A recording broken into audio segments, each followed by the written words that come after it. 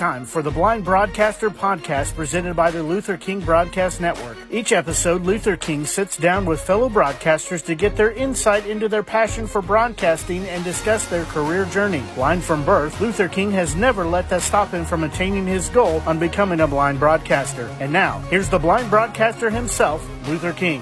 Hello again, everybody, and welcome to the March 1st edition of the Luther King Broadcast Network's Blind Broadcaster Podcast. If you want to find me directly, you can by emailing me at luther.king.tsb@gmail.com, Twitter at king_tsb, and on IG at lking.cardinalsfan85. And you can look up more information about the network by going on the website, lutherkingbroadcastnetwork.com, and the Facebook pages, the Blind Broadcaster Podcast Facebook page, and the Luther King Broadcast Network Facebook page. My guest for this week is the voice of Western Kentucky University Athletics, Randy Lee. Randy, welcome aboard. Great to be here, Luther. Thank you. No problem. When did broadcasting and play-by-play get onto your radar? I always grew up listening to games on the radio as a kid, as maybe young as I can remember, but I never thought about being an announcer at that time. I think I first maybe thought about it prior to my senior year of high school, when I was trying to determine what I was going to do once my, graduated and this or that. And so I was either going to go to college to be a coach and a teacher or a broadcaster. So I decided that I would at least attempt to go to a school that had a broadcasting curriculum with a campus radio station and see how it all worked out. So that was the main reason I decided. I really had wanted to go to Illinois State University out of high school because they had a really good broadcasting curriculum, and I'd read a lot about it. And there were some announcers who had graduated from there that had gone on to get jobs. That didn't quite work out, so I ended up going to Marshall University, sort of at last minute, actually. And I was there for 4 years, and I could not have had a better experience at that campus radio station than I did. What did you feel like you learned at that campus station that you still carry into what you do now? No, everything. That was so valuable. My first year when I arrived, I was shy and I struggled a little bit. There were a lot of older, like seniors at the campus station, so I didn't really get a chance to do much, but I at least listened. And my sophomore year is really when I got heavily involved in it. And then my junior year, a gentleman decided to come back to school. He had graduated, but had gone into the coal mines and didn't want that life. So he decided he was going to come back to Marshall, go to graduate school. And one of his jobs when he arrived there was to be the manager of the campus radio station. He was a big influence on me, gave me some confidence. I think he helped me with my vocabulary and more so just confidence. And I had the opportunity to do a lot of games and listened and tried to correct the mistakes and tried to eliminate as much of my accent as I could growing up in that part of the country, or as much as I knew how to at that time. And that gentleman is still there at Marshall and has helped hundreds and hundreds and hundreds of students over the last 30-some years who wanted to get into broadcasting. He's still there. And if he did not arrive at that campus radio station, things may not have worked out the way they did. One thing I did learn, though, I learned that you just couldn't go to college, at least in this profession, and get a degree and then all of a sudden start sending out your resume to radio stations with a resume. They were going to hire you on how you sounded. So I got internships after my sophomore year. I spent living in Charleston, South Carolina, working for a minor league baseball team. I went back after my junior year. I never went home. I went and worked full time in the summers and learned that you needed to get experience. That piece of paper, is certainly an achievement. It teaches you discipline. And I'm sure there's classes that I took that have helped me in some way, shape, or form. But probably 90% of my experience and education came at that campus radio station. So at that point, when you're at the campus radio station, were you around coaches and things like that also helped you for when you figured out that you were ready to step out into the world of broadcasting as a play-by-play voice? No, there were no coaches ever influences. Now, I was able to broadcast the men's football games, basketball games, baseball games. Not every one of them, but a lot of them. Did women's basketball as well. But I wouldn't say any of the coaches that were at Marshall were an influence to me whatsoever. They didn't really help me in any way, shape, or form in my profession or what I hoped was going to be my profession. I mean, they were kind to me, and I got interviews and things like that. But one of the baseball coach, I took a class from him, but I wouldn't say they were influences at all. The gentleman who was broadcasting the Marshall games at the time, the professional announcer hired by the school, not me. I was broadcasting games on the campus station as well as some other students. I'd say he was an influence. Frank Gardenia is his name, and Frank, at that time, he had probably been broadcasting the games for maybe a dozen years, and he was an alum of Marshall. And I wasn't that close to him personally, but I did listen to him, watch him, and I would say, he told me numerous times not to get into the profession, so I wouldn't say he was an influence at all. I think maybe I felt like he was telling me that because he didn't think I could do it. So that just spurred me on a little bit more to prove to him that I could make it a career. So in that regard, maybe he was a bit of an influence. So you did a little minor league baseball.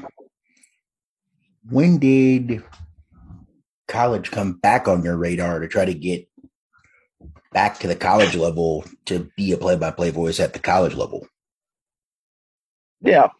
Baseball was my full-time gig there, but I always was able to virtually about every year do some play-by-play or a lot of play-by-play for football and basketball, high school. And then when I was in Florida, the gentleman I grew up listening to passionately as a kid at a NAIA school, Fairmont State College in West Virginia, he had a bout with cancer. And I was just at the radio station I was working at in Florida. There was a magazine called Broadcasting Magazine. It's no longer around. Maybe it's online. But in the back of that magazine, it was a monthly, they would list jobs that were available. And you could also advertise your services if you wanted to get a job somewhere. And it was broken down into broadcasting, news, sports, sales, that kind of deal. So I just breezing through that magazine one day, and I saw an opening for a radio station in West Virginia to broadcast college sports. Well, it didn't list the town. It did list a number, but in West Virginia, there's only one area code. So that didn't narrow down much. So I called that station, and sure enough, when they answered, it was the station I had grown up listening to as a kid. And my mother had worked at as a secretary, I don't know, for maybe 4 or 5 years after she graduated high school. And Frank Lee was at that station. So I'm thinking, okay, why are they advertising for a sportcaster? They did broadcast high school sports. So I thought maybe that was it. Well, they told me that Frank was ill and they were looking for someone to come in and replace him for a year. So, that was what the job was for. And I was thinking at that time of getting out of professional baseball, going into college. So I applied for the job, got it. Of course, talked to my boss in Florida, who agreed to let me not work at my other job at the station. When baseball season was over, I went back to West Virginia and did all their basketball and football games. That pretty well convinced me that that's what I wanted to do more so than professional baseball, because I just did not have a lot of confidence that I could make it to the major leagues. I didn't think I was good enough at that time. So I just elected at that point in time to start looking and trying to plan a departure and get into collegiate athletics on the play-by-play end. So that really started it. And then it may have been the next year in that same magazine, at that same radio station I was working at in Florida, in the back of the magazine, there was another ad for a station in San Angelo, Texas, that was looking for a college sportscaster. I had never even heard of Angelo, Texas, so I had no idea what school was there. Well, it was a school called Angelo State University, a Division II school in the Lone Star Conference. Mm-hmm. So I sent them a tape, and at the very first part of that tape, I was fortunate those years to be broadcasting the New York Mets Major League Spring Training games. So I put on a couple of Darryl Strawberry home runs, and I had Mookie Wilson climbing the fence to rob a home run. I forget who hit it, but Mookie climbed the fence. So that opened up some years in West Texas that here's a dude who, was broadcasting only at the spring training level, but still broadcasting Major League Spring Training games, and they felt like that was pretty cool. So they were also looking for someone to sell. They wanted to know if I could do it. I hadn't sold anything in my entire life. I said I would do everything I could to learn. So I got hired there, sight unseen, didn't even go in for an interview, packed my truck and drove to West Texas for the first time in my life and spent 6 years there. And I really think that was the 6 years that enabled me to get a lot better in football and basketball. I feel like maybe after my first or second year there, first time I really liked maybe how I sounded. It felt like maybe I've got a shot to be a Division I sportscaster. So those 6 years there in San Angelo, Texas were invaluable, and the people were great. And I love the school, and it was a great experience. I've always wondered this, because now a lot of the teams will have spring training webcasts that are like radiocasts, just not on network. How did they determine when you were doing the spring games how many games they would use you for? And were they all across the network, or was it just select, stations that would get your game feed? And who were you working with? Yeah. I was, prior to accepting that job, I'm an Oriole junkie. So when I got hired to do the Orioles AA teams in the Southern, it was like heaven on earth for me. I was in the Orioles organization. I love Charlotte, North Carolina. But they had an ownership change, mm-hmm. and things weren't looking too promising for the old regime. We worked for a family that was basically the enemy of the new people taking over. So I didn't really know how secure my job was. They came in and said, okay, we're going to test all of you out for 1 year. And if you do well, then we'll keep you on. If we don't, we'll look elsewhere. So the assistant general manager of that team left and went to Florida. He didn't want to wait around. And plus, he was a New York Mets fan. And the New York Mets had just moved their spring training site from St. Petersburg, Florida, to a little town called Port St. Lucie, Florida, on the East Coast, just south of Vero, just north of West Palm Beach. I believe back in those days, it's grown significantly now, but I think the population was about 30,000, real tiny. And they had hired the Mets, New York Mets had hired him to go there and run the single A baseball team in the Florida State League and also do a lot of things in spring training. Mm-hmm. And he wanted me to go with him. And I said I didn't want to go. That's before the team was purchased by the new regime.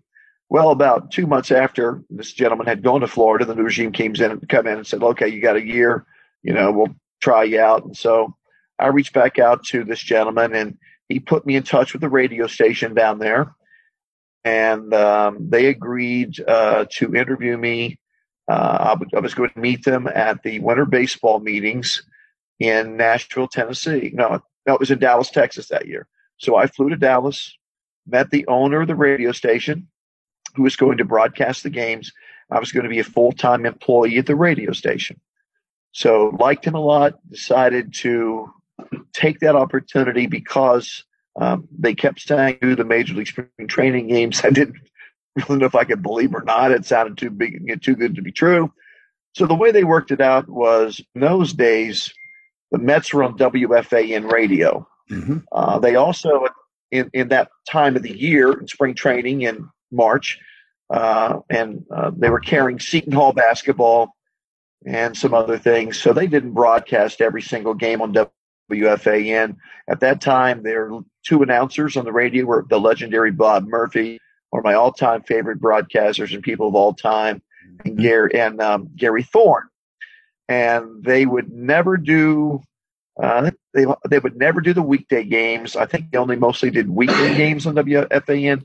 That didn't conflict with Seton Hall. So out of, I don't know, maybe 30, I think played 30 spring training games. I probably did 20. And then my first year there, I even did the games that WFAN did. I would just broadcast those on the local station. So I'd say every spring training, if they played 30 games, I would at least do 20. And if the games were at home, the WFAN was carrying, I would still post them for the station I was employed by there. But those games are only carried on the Florida network stations that the Mets had. They had a few. I was never on WFAN in New York City. So back to San Angelo State. You were working there for 6 years. How did Nebraska come onto your radar? Or give me the synopsis of where your travels took you after San Angelo State. Yeah, when I was at ASU, I was starting to then feel like I would have a shot at working at a Division I school. We played a home game. We played a Division II team called Cal Poly. They were from San Luis Obispo, California. Mm-hmm. And as a kid, I'd always dreamt of going to California just to visit, and in a perfect world, maybe living there. When you grow up in West Virginia, it's cold in the winters, and you watch the Rose Bowl, California looks pretty cool. And so they came to play us in San Angelo, and I looked through their media guide, and that campus and that city looked so beautiful. I just couldn't get over it. So maybe the next year we played at the University of Southern Utah. We flew into Vegas, went south, and to Cedar City or Cedar Park or Cedar City, Utah. That's where we played the game. And when we came back, I decided I was not flying back with the team on that trip. I was going, since I was so close to California and had never been there, I was going to go to California and explore. So I flew into LA and drove south to Long Beach, looked at Long Beach, Fullerton, Irvine, then went northbound and went through Santa Barbara and then to San Luis Obispo. And I found the radio station. Now, the world was bigger then. There's no internet, okay, no cell phones. So, you couldn't really do a lot of investigative work on the internet because the internet didn't exist. Exactly. So I drove to San Luis Obispo, California, up the coast. God, what a beautiful drive. And saw where that radio station was at that was broadcasting the games. It was in a house trailer. Okay, I didn't know much about. Wait a minute. You mean to tell me there was a house? I didn't know much about life then. Yeah, I didn't know much about life then, but I knew the prospects of moving to California, if that job ever opened, and working out of a house trailer probably wasn't good.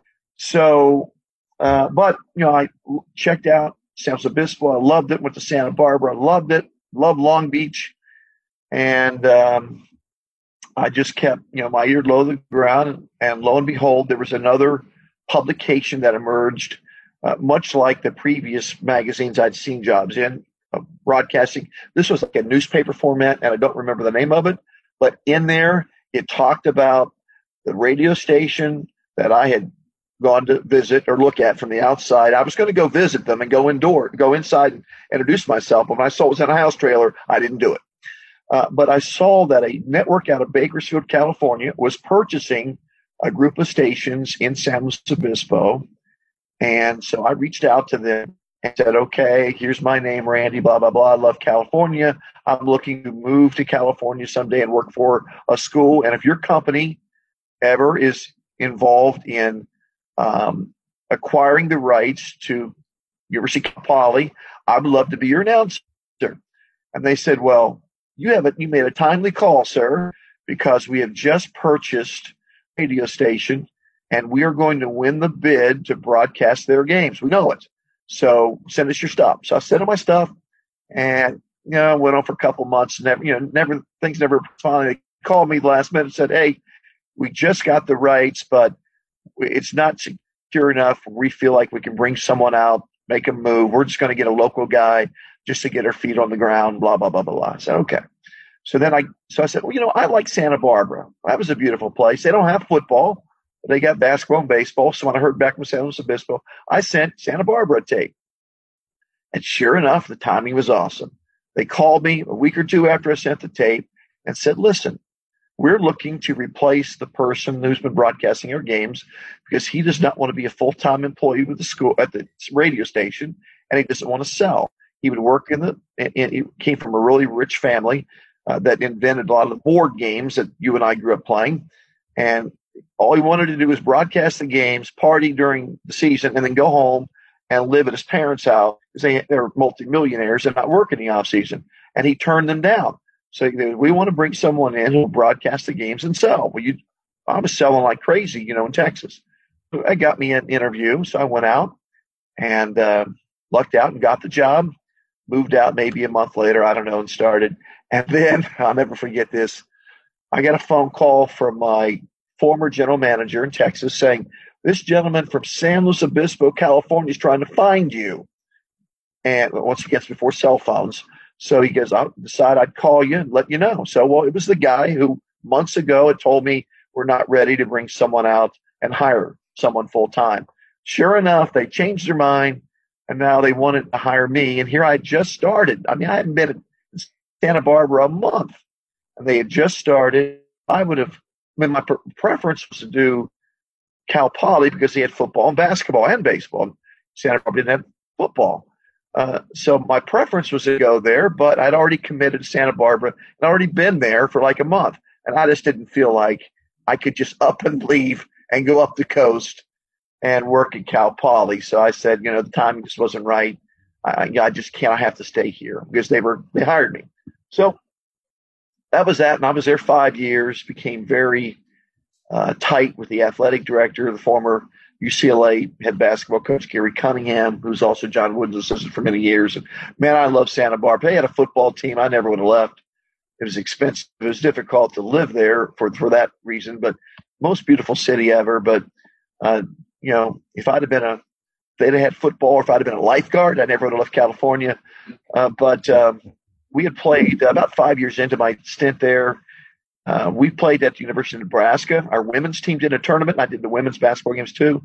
So I went there, and when I arrived in Lincoln, I decided I was going to drive to wherever the network office was for the University of Nebraska and take my tape and resume and my package and drop it off at their office. So I rented a car. I drove to a little town called Gretna, which is halfway between Lincoln and Omaha, out in the middle of freaking nowhere. I couldn't believe that's where the University. Oh, I could not believe that's where the USA. Exactly. I could not believe that's where the University of Nebraska's radio network office was at. Well, there was a reason for it. I didn't know at the time. So I drove to Gretna, walked through. They didn't know me from anyone and wanted to meet the general manager by the name of Johnny Andrews. Well, Johnny wasn't in at that time, so I left my package. That would have been like in probably December. Well, we were good that year, our men and women, and we both went to the tournament. And it was shortly after our men had lost in the tournament down at the pit in Albuquerque. I get a phone call from Johnny Andrews at the radio station I was working at in Santa Barbara. Said, listen, we're looking to hire a basketball announcer. Are you interested? I remember saying, are you talking about men's games or women's games? He goes, no, the men's games. I said, yes, I would love to broadcast Nebraska basketball. So they set up a time for me to go back and interview. It was during the College World Series. Forget it. I could not believe how big the World Series was in Omaha. I'd never attended those events before. They put me in a hotel in downtown Omaha during the World Series. I was just, and I always knew about the fanaticism of Nebraska sports fans. That just sealed the deal there. So, I didn't know how well my interview went. Let's go on a month or two, not heard anything. Well, the owner of the network, I then found out, actually owned a home in San Luis Obispo, California. So about 2 months after I interviewed, I'd given up on the job. They haven't got back to me. I called a few times. Yeah, we'll get back to you. You've heard that a million times. He calls me about 2 months after I interviewed in Omaha and wanted me to drive up to San Luis Obispo and visit him at his home. And he wanted to know if I liked lighthouses. Well, at the time, I was really into lighthouses. I collected lighthouses. I said, yeah, I collect lighthouses. He goes, well, I do too. We're going to go tour lighthouses on the coast of California. All right. So we drive around these lighthouses, talk about this and that, and he decides he's going to hire me. So that's how I got the Nebraska job. So basically looking at lighthouses at the owner's behest, just to have you come up to his house and you guys tour lighthouses, you got the Nebraska gig. Yeah, he wanted to meet me. He did not he was not involved in the interview when I was in Lincoln. Oh, okay. It was his he wasn't really that involved. I mean, he interviewed me, but not he wanted to know me personally. Sure. And he only really interviewed me about the specifics of the job and didn't spend, like I went with Johnny, the GM, around to eat and toured the place. And I didn't do that with the owner. I found out why, because the owner really wasn't for sure if they were going to hire a new person or not. So he didn't get that deeply involved when he decided he wanted to make the change. And this owner was really he wanted the person to be a good fit. He had all these personality tests I had to take just to see if I would fit in coming from California. Of course, he didn't know. I probably didn't realize I'd moved all over the country. I wasn't from California. But he took a chance on me because he took some heat. Because most people in Nebraska I shouldn't say most, but they want some of their own to do the games. Okay. So when he told them some dude from the ocean side of California was going to come in and broadcast their sports, that probably didn't go over too well. And probably the main reason I got the job is because I could sell really well or had success selling. And he was into making money, where a lot of announcers didn't want to sell, or hadn't sold. So he had to convince the athletic director that, first of all, I'm not some surfer dude that's going to come in with frosted hair and painted fingernails. And, I'm not, I work there, but I'm not from there. So, so once he got to know me and we visited, I think I was very intimidated by him, but I think we hit it off, and he gave me an opportunity, which was, probably an opportunity I never felt like I would ever obtain at that level. So I went there, did basketball, and the very next year they had a 3-man football broadcasting team. The third man couldn't do the games anymore, so they wanted me to do football. So I did football. And then the next year, the athletic director there was a new athletic director after I've been hired. Then 2 years later, there's a new AD came in, and he was very difficult to work with. He kept firing all the talk show hosts on the network, so I would fill in when they'd fire a talk show host. And then he fired a guy who was the baseball announcer because he didn't like what he said about the athletic director on a talk show. So I remember we're at the office, and I heard Paul over there getting the phone call from Steve, the Peterson, the AD, saying, "Hey, you've got to fire Gary. He's not going to be broadcasting at Nebraska Sports as of tomorrow. He's gone." So Paul in the office, I remember him talking to some of the salespeople saying, "What am I going to do?" He goes, "I got to find a guy who's done baseball, and he's got to start tomorrow." Well, he had forgotten that, hell, I'd done minor league baseball for 10 years. So I just walked over to him and said, "Paul, I know someone who's done 10 years of minor league baseball and about 4 years of college baseball." He goes, "Who's that?" I said, "Well, me." He had forgotten, that I'd even done baseball. He goes, "Will you start tomorrow?" So there for like the last 3 years or 4 years in Nebraska, I was, the play-by-play guy for basketball, baseball, and then the third person in the booth for football, and then hosted talk shows and things like that. So how did Western Kentucky, your current location, come on your radar? Yep.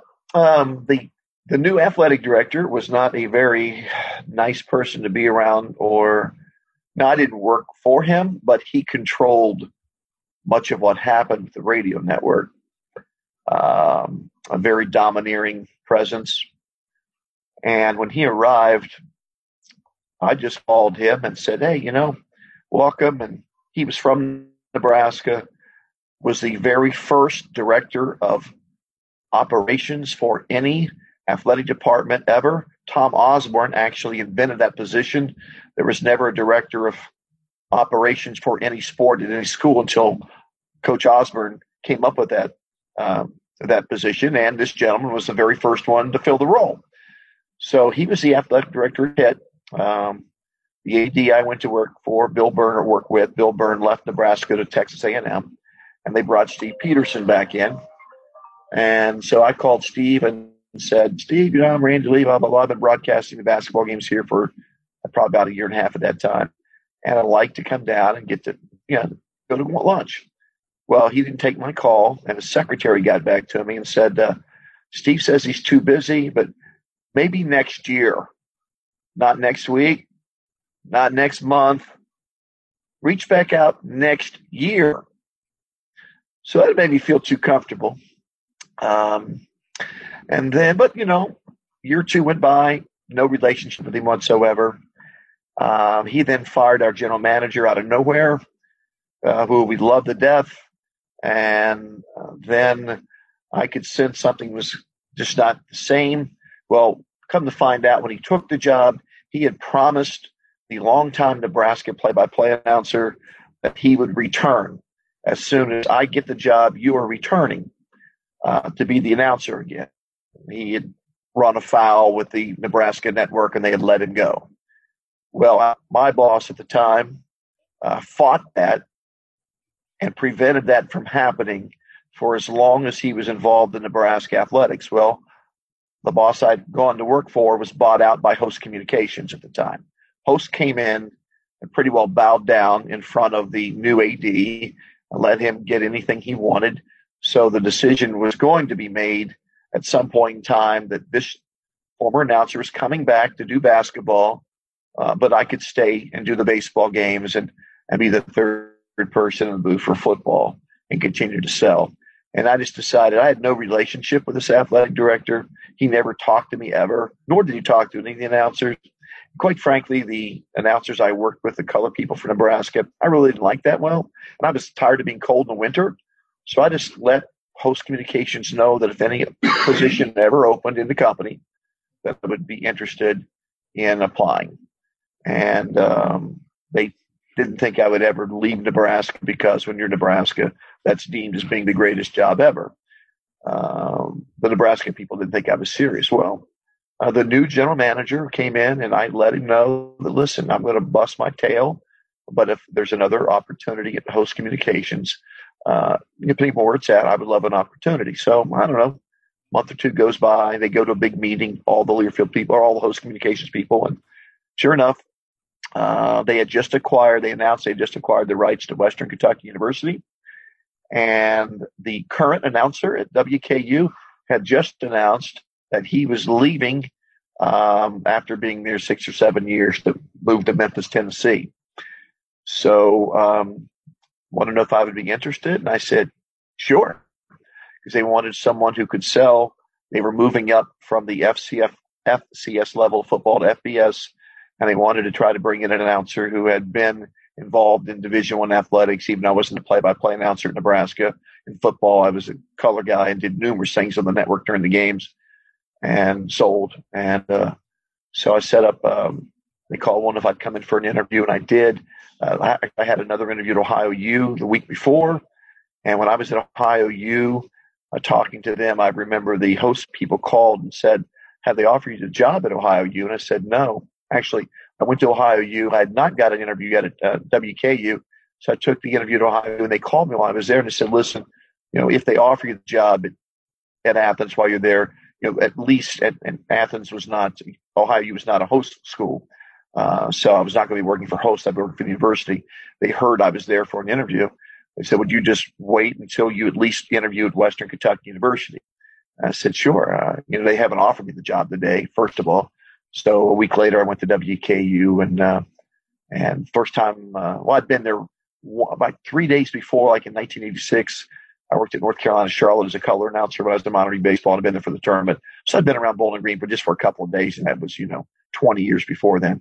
I didn't know much about the area, but loved my interview. And they asked me, they said, we understand you interviewed at Ohio U like last week. Which job would you prefer taking? I said, whichever one offers me first. And they called the next day and offered me the job. So, or maybe it's a couple of days after that, but that's how all that went down. What is your routine for preparing for today's broadcast?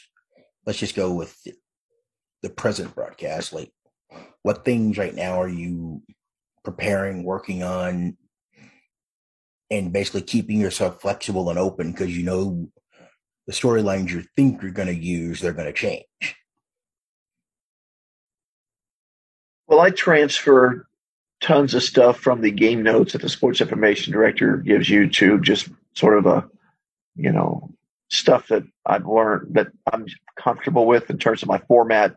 It's a spotting sheet sort of for each team and keep running score and things like that. So I'll just jot down notes, a lot of notes that are in the notes and a lot of notes that aren't. I like to look at trends. I look at the box scores and see that a player has, the last 8 games, maybe he's only 4 for 25 on threes. And, quite often stuff like that isn't in the notes. So, I'll peruse that. You learn names and numbers. It's not as difficult in basketball as in football. You memorize names and numbers, especially with guys you've never seen play before. And after that, it's easier because you don't really look at the number all the time. You know what they look like. And, you talk to the coach and go to shoot around. Supposedly, I was errant. I looked at I would have been benched today if I was a player, because I looked at our itinerary wrong and missed the bus to go to shoot around. So I didn't make shoot around today, but I always try to go to shoot around, and me and my color guy will talk a little bit, and that's go over the log, even though it has nothing to do with the play-by-play of the game itself. There's a lot of live commercials we have to get in and features and things like that. So I put that all together as well. And it's pretty well lit for basketball. Football is a week-long deal. And in basketball, I'll start, let's see, what is today, Thursday? Yeah, on Monday we had a coaching show. So I really started preparing for Charlotte and Old Dominion, who we play in our next game. A little bit of that prep work on Monday morning. And I wanted to be prepared for the Monday coaches show. So, our coach would throw me a curveball. And then probably didn't do any prep work on Tuesday. I did some yesterday, wrapped it up this morning early for the game, and so I'll be ready for tonight. Football's a different story. I do something every day. I've got my own routine. I take Tuesdays off, but every other day I'm doing some kind of prep work for the football broadcast for Saturday. So I'm prepping Monday, Wednesday, Thursday, Friday. I don't usually do anything on Sunday. So 5 days a week out of 7, I'm involved in some kind of a prep work for football. And it's a little bit more of a timely project for football. It's a longer broadcast, more players to memorize. You're not as close to the action. You have more time to tell stories. So you do a lot more prep work.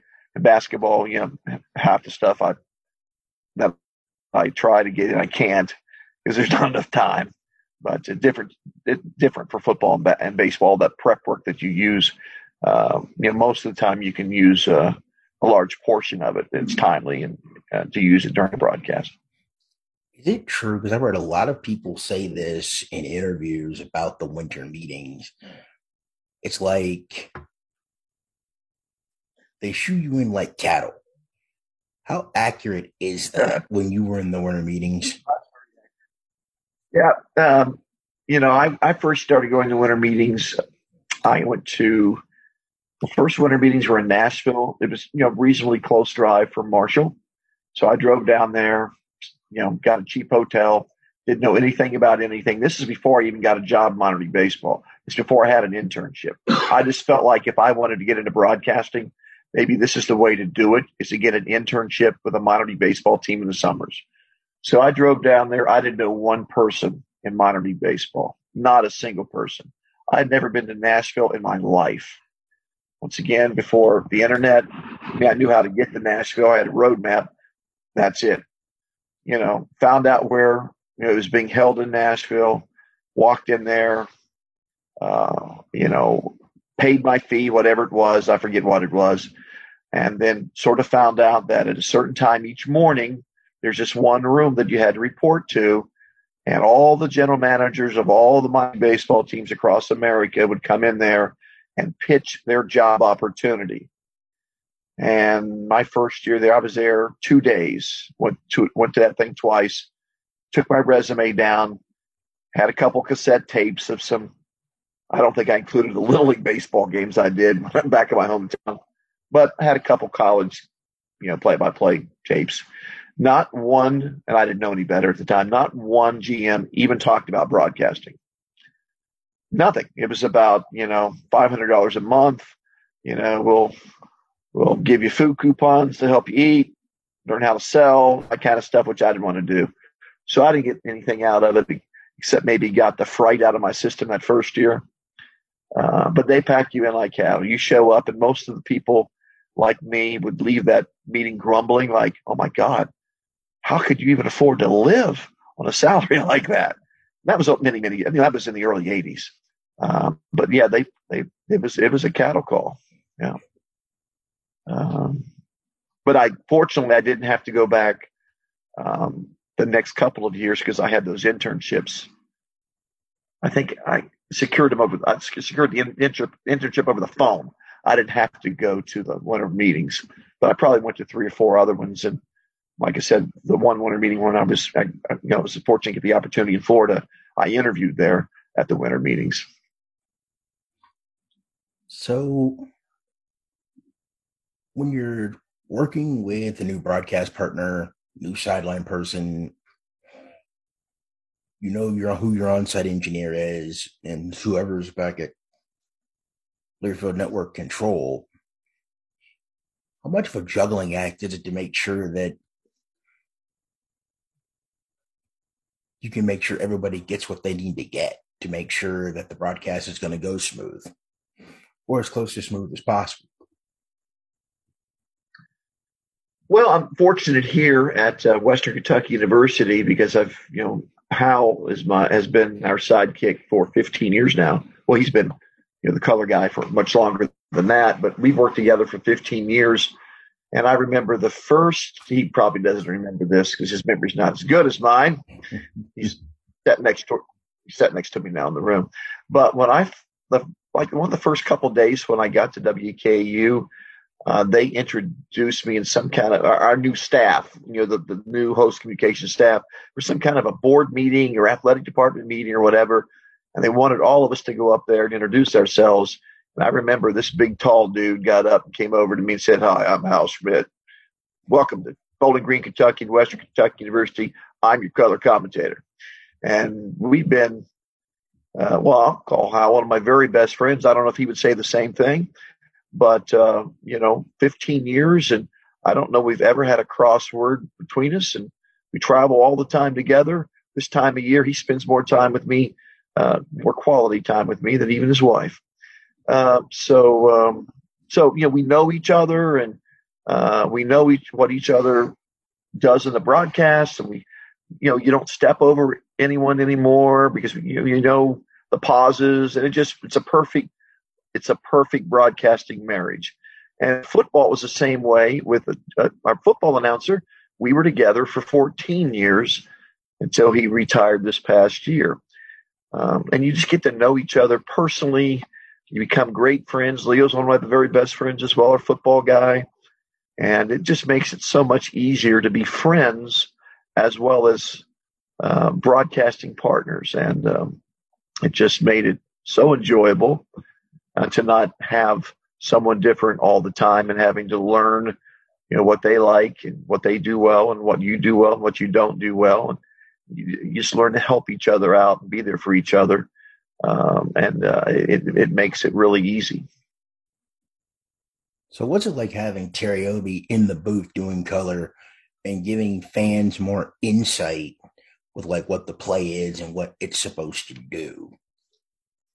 Terry is very different in that regard. You know, I don't think there are too many people that listen to broadcast, not too many people who listen to radio broadcast more than you or I, Luther. I mean, I just love it. I much prefer to listen to the game than watch. So, you know, you and I've got a friend down in West Texas who is like yourself, does have some challenges, visual challenges. So they have learned to follow sports on the radio, you know, satellite radio, internet, and that is how they keep up with sports all the time. And you know, fortunately, I don't have the visual issues, so I can watch it, but I still prefer to listen. And I lost my train of thought. What were we talking about, Luther? We were talking about like your new color analyst who's worked with you for the last 2 years now, Terry Obi, like on breaking, like telling you what the play is supposed to be and how it's supposed to work. I don't know if you've had a color analyst like that or not. No, never have. And Terry, and you know, I think the point I was trying to get to is I listen to games all the time. Mm-hmm. I don't think there's anyone who has been on satellite network, any school. I've heard them all. And Terry is different. He talks more like a coach and a player, and he does get really technical sometimes, which a lot of people don't like. A lot of people love it. A lot of people don't like it, but that's how he sees the game. And I do think he's entertaining. And I think if you just listen, maybe what he says rather than sometimes how he says it, like his ability to, when the other team or when we line up, he'll say, okay, they're in cover 2. And sometimes I got to explain to everyone once again what cover 2 means. Okay. But you'll say, oh my God, they're exposed right here. And I'll be darned. Very next play, bam, 45-yard pass play to where he saw the weakness. And it could be our weakness or their weakness. So those kind of things, you don't hear a lot of that. Westwood One has a few of them to do the NFL games, but he's more X's and O's than anyone I've ever worked with. And 99% of the people that I've heard. And I mean, that's what he wants to do. We've talked about it. He's going to go with that because that's who he is. He wants to be different. You know, it's an adjustment for listeners. And like I said, some like it a lot. Some it's so different they don't really like it. Some are right in the middle. But it was his first year doing it. He replaced a gentleman who was in a Hall of Fame at WKU and had a completely different approach. He wasn't X's and O's hardly at all, but he was awesome with the way he described it. So the approaches are so drastically different. It had to be. I know it was a big adjustment, and there's some things that we're going to tweak this coming year to scale back a little bit. But he is who he is, and I think he's exceptional at that kind of stuff. And he's had a couple of major schools, one being his alma mater, who has reached out to him and wanted to know if he would ever be interested to work for them because this is a different style that they would like to have other than what they do have. So when you do with your basketball announcer, color analyst, how do you feel like, since you guys have worked for a while, are there still some challenges when he does his analysis and the ball, is in play? It's like, like if they're playing a 2-3 zone, he's like, look, foul line and go gaps. Because I'm like, when my person who's helping me with the game says, they're in a 2-3 zone, and I'm thinking, okay, I always hear from the color analyst to break down a zone, we got to go foul lines and gaps, which means get to the foul line or drive to the seams of the zone and get to the baseline to the basket. So how do you figure out where you slide back in with the play-by-play after your analyst for basketball explains what the opponent is in and what you, like for WKU, is trying to expose in that. Well, Hal and I have worked together, for so many games and so many years. Maybe when we first started, we'd have to look each other to see, when he's going to stop talking, when I'm going to start. But I don't recall even really looking at each other anymore. I think we know, based upon how many games we've done together, when Hal is in his descriptions, I pretty well know when he's going to end. Because you just know his style, and I think probably he knows mine as well. So it's become very easy to not jump over each other, and we know our roles. And sometimes I probably, maybe steal a little bit of his role from time to time, but not too. I don't think I'm too bad about that. I think he give him a lot of space. We used to do simulcast together. That's the old style where, Hal and I would do the radio and TV broadcast in time. So people watching and listening, it was our broadcast. So that was a little different. And Hal got to talk more in those games because you had to scale back your radio play-by-play style a little bit, not entirely, but a little bit. So you don't talk people's ears off when they're watching it on television. And, the color person, he talks a great deal more on TV than he does on radio. So in those days, I know we probably had some adjustments to make when we first started with that arrangement, where Hal would talk more and I would talk less and describe the play-by-play a little less than I would do on the straight radio broadcast that we do now. How tough was that doing a simulcast? Because I hear from a lot of radio people, it's a tough transition because you've done radio for so long, but when you're doing radio and TV, then you have to figure out how you're gonna, scale back what you've done for your whole life and set up your color analyst to do more of, his job. Yeah, I think that, for me, to me, that was the toughest part. Was I try to picture in my mind, okay, you're really descriptive in on the radio broadcast. I mean, how much do you scale back for TV? And I don't, of course, maybe people are not going to come up to you and tell you, man, I hate you and Hal on the simulcast. I don't like that style. I just don't like that style. It's too much talking. Of all the years we did it, I don't know, we probably did it 6-7 years, maybe. I don't know, maybe longer. I didn't have one person ever come to me and say, I don't like that because when I'm watching you on television, you're talking too much. I'm sure many people felt that, but no one ever said that to my face. So, but that was the one thing. And I remember during games thinking, okay, I got to lay off a little bit, scale back just a little bit, but I don't want to also shortchange the radio, the radio listener. So that was the challenge. I would think about that every game during the broadcast for sure. Our biggest challenge, quite frankly, is, we'd show up and we do our TV stand-up before the radio broadcast would start. And sometimes, for whatever reasons, we would get down to where we got to be over on this radio broadcast like in 3 minutes. Okay. We got to be over there, and we're still standing on the court because our TV stand-up's not done yet. All right. So we got to get this done.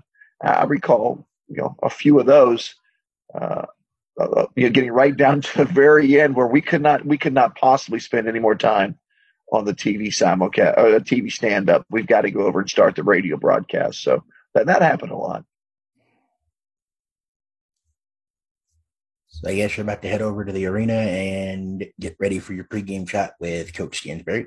Oh, speaking of that, what's it like to work with the coaches you have now with Coach Helton and Coach Stansberry? Basketball Stansberry is who we work with. Yes. Rick's great. You don't usually need more than a few questions to fill up the time allotted for a pregame interview. Of all the coaches I've worked with here, and there have been quite a few of them, we're sort of in football, anytime we have any success at all, our coach gets lured away. We've had a few basketball coaches that way. And, I can only think of one head coach since I've been here that I didn't like being around or talking to.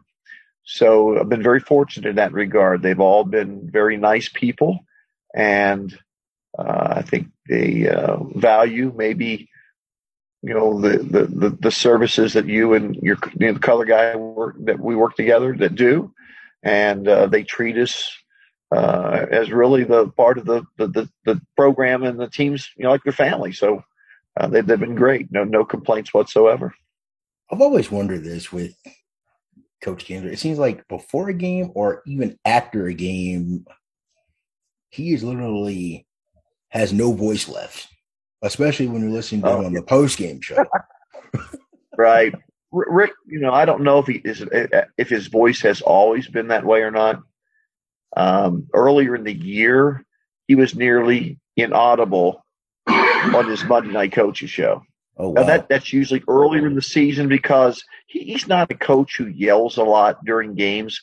However, he yells a lot during practices prior to the season starting.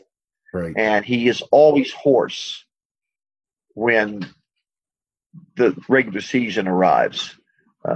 He's more of a yeller, preparing his team for the season than he is during the season. So, yes, his voice is trashed out, in November. And, he'll have a cold once in a while. But like, in some games, you're right. At the end of the game, he does not have the strength in that voice as he does earlier. And we had a talk about this a while ago. And, he's not one to go to the doctor. He grew up on a farm in Western Kentucky, and, he's not used to going to doctors. But there was and believe me, it hasn't happened very often, but I relayed a true story about Bill Sharman, who was a Hall of Fame player for the Celtics and was a coach in the ABA and won a title with the Utah Stars, and then went to the Los Angeles Lakers.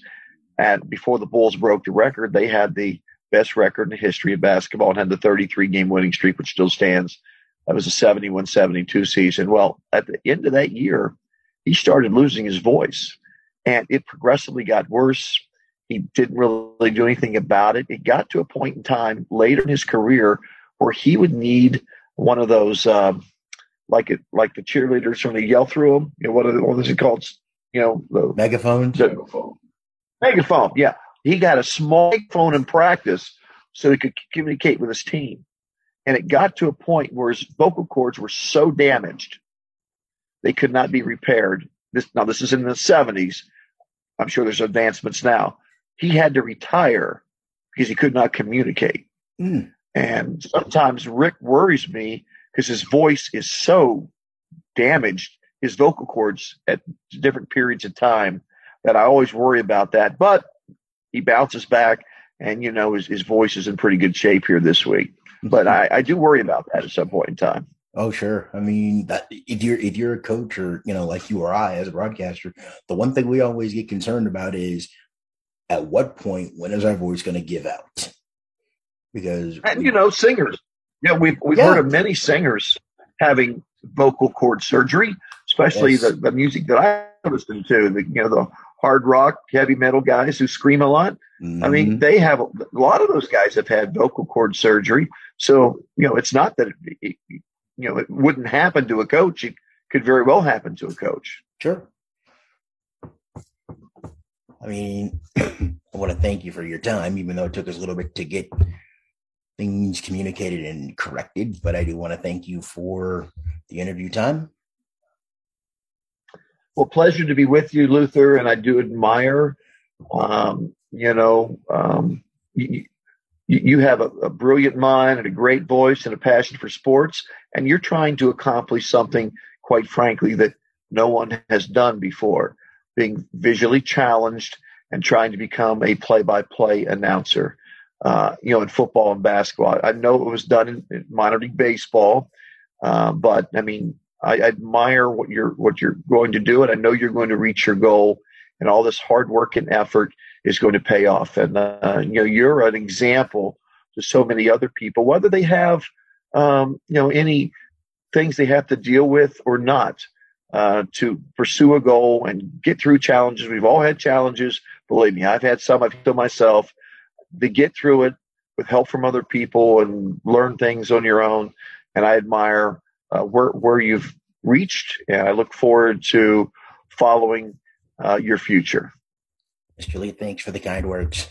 I look forward to staying in touch with you and hope we can do another interview at some point down the road when your schedule allows. My thanks to the voice of the Western Kentucky University Athletics radio voice, Randy Lee, for being my guest on this week's edition of the Blind Broadcaster Podcast, a proud entity of the Luther King Broadcast Network. If you'd like to reach me with suggestions, questions, concerns, or ideas on how to improve the podcast, you may do so by emailing me at luther.king.tsb@gmail.com. Find me on Twitter at king_tsb and on Instagram at lking.cardinalsfan85. And you can look up more information about the network by going on the website, lutherkingbroadcastnetwork.com. The Facebook page is the Blind Broadcaster Podcast Facebook page, and the Luther King Broadcast Network Facebook page. Please rate, subscribe, and review on your favorite podcast app or platform directory. Join us again next time for another exciting edition of the Blind Broadcaster Podcast, a proud entity of the Luther King Broadcast Network. You've been listening to the Blind Broadcaster Podcast presented by the Luther King Broadcast Network. Each episode, Luther King sits down with fellow broadcasters to get their insight into their passion for broadcasting and discuss their career journey. Blind from birth, Luther King never let that stop him from attaining his goal of becoming a blind broadcaster. To find out more about the Blind Broadcaster Podcast presented by the Luther King Broadcast Network, search the Blind Broadcaster Podcast or Luther King Broadcast Network on social media or visit LutherKingBroadcastNetwork.com.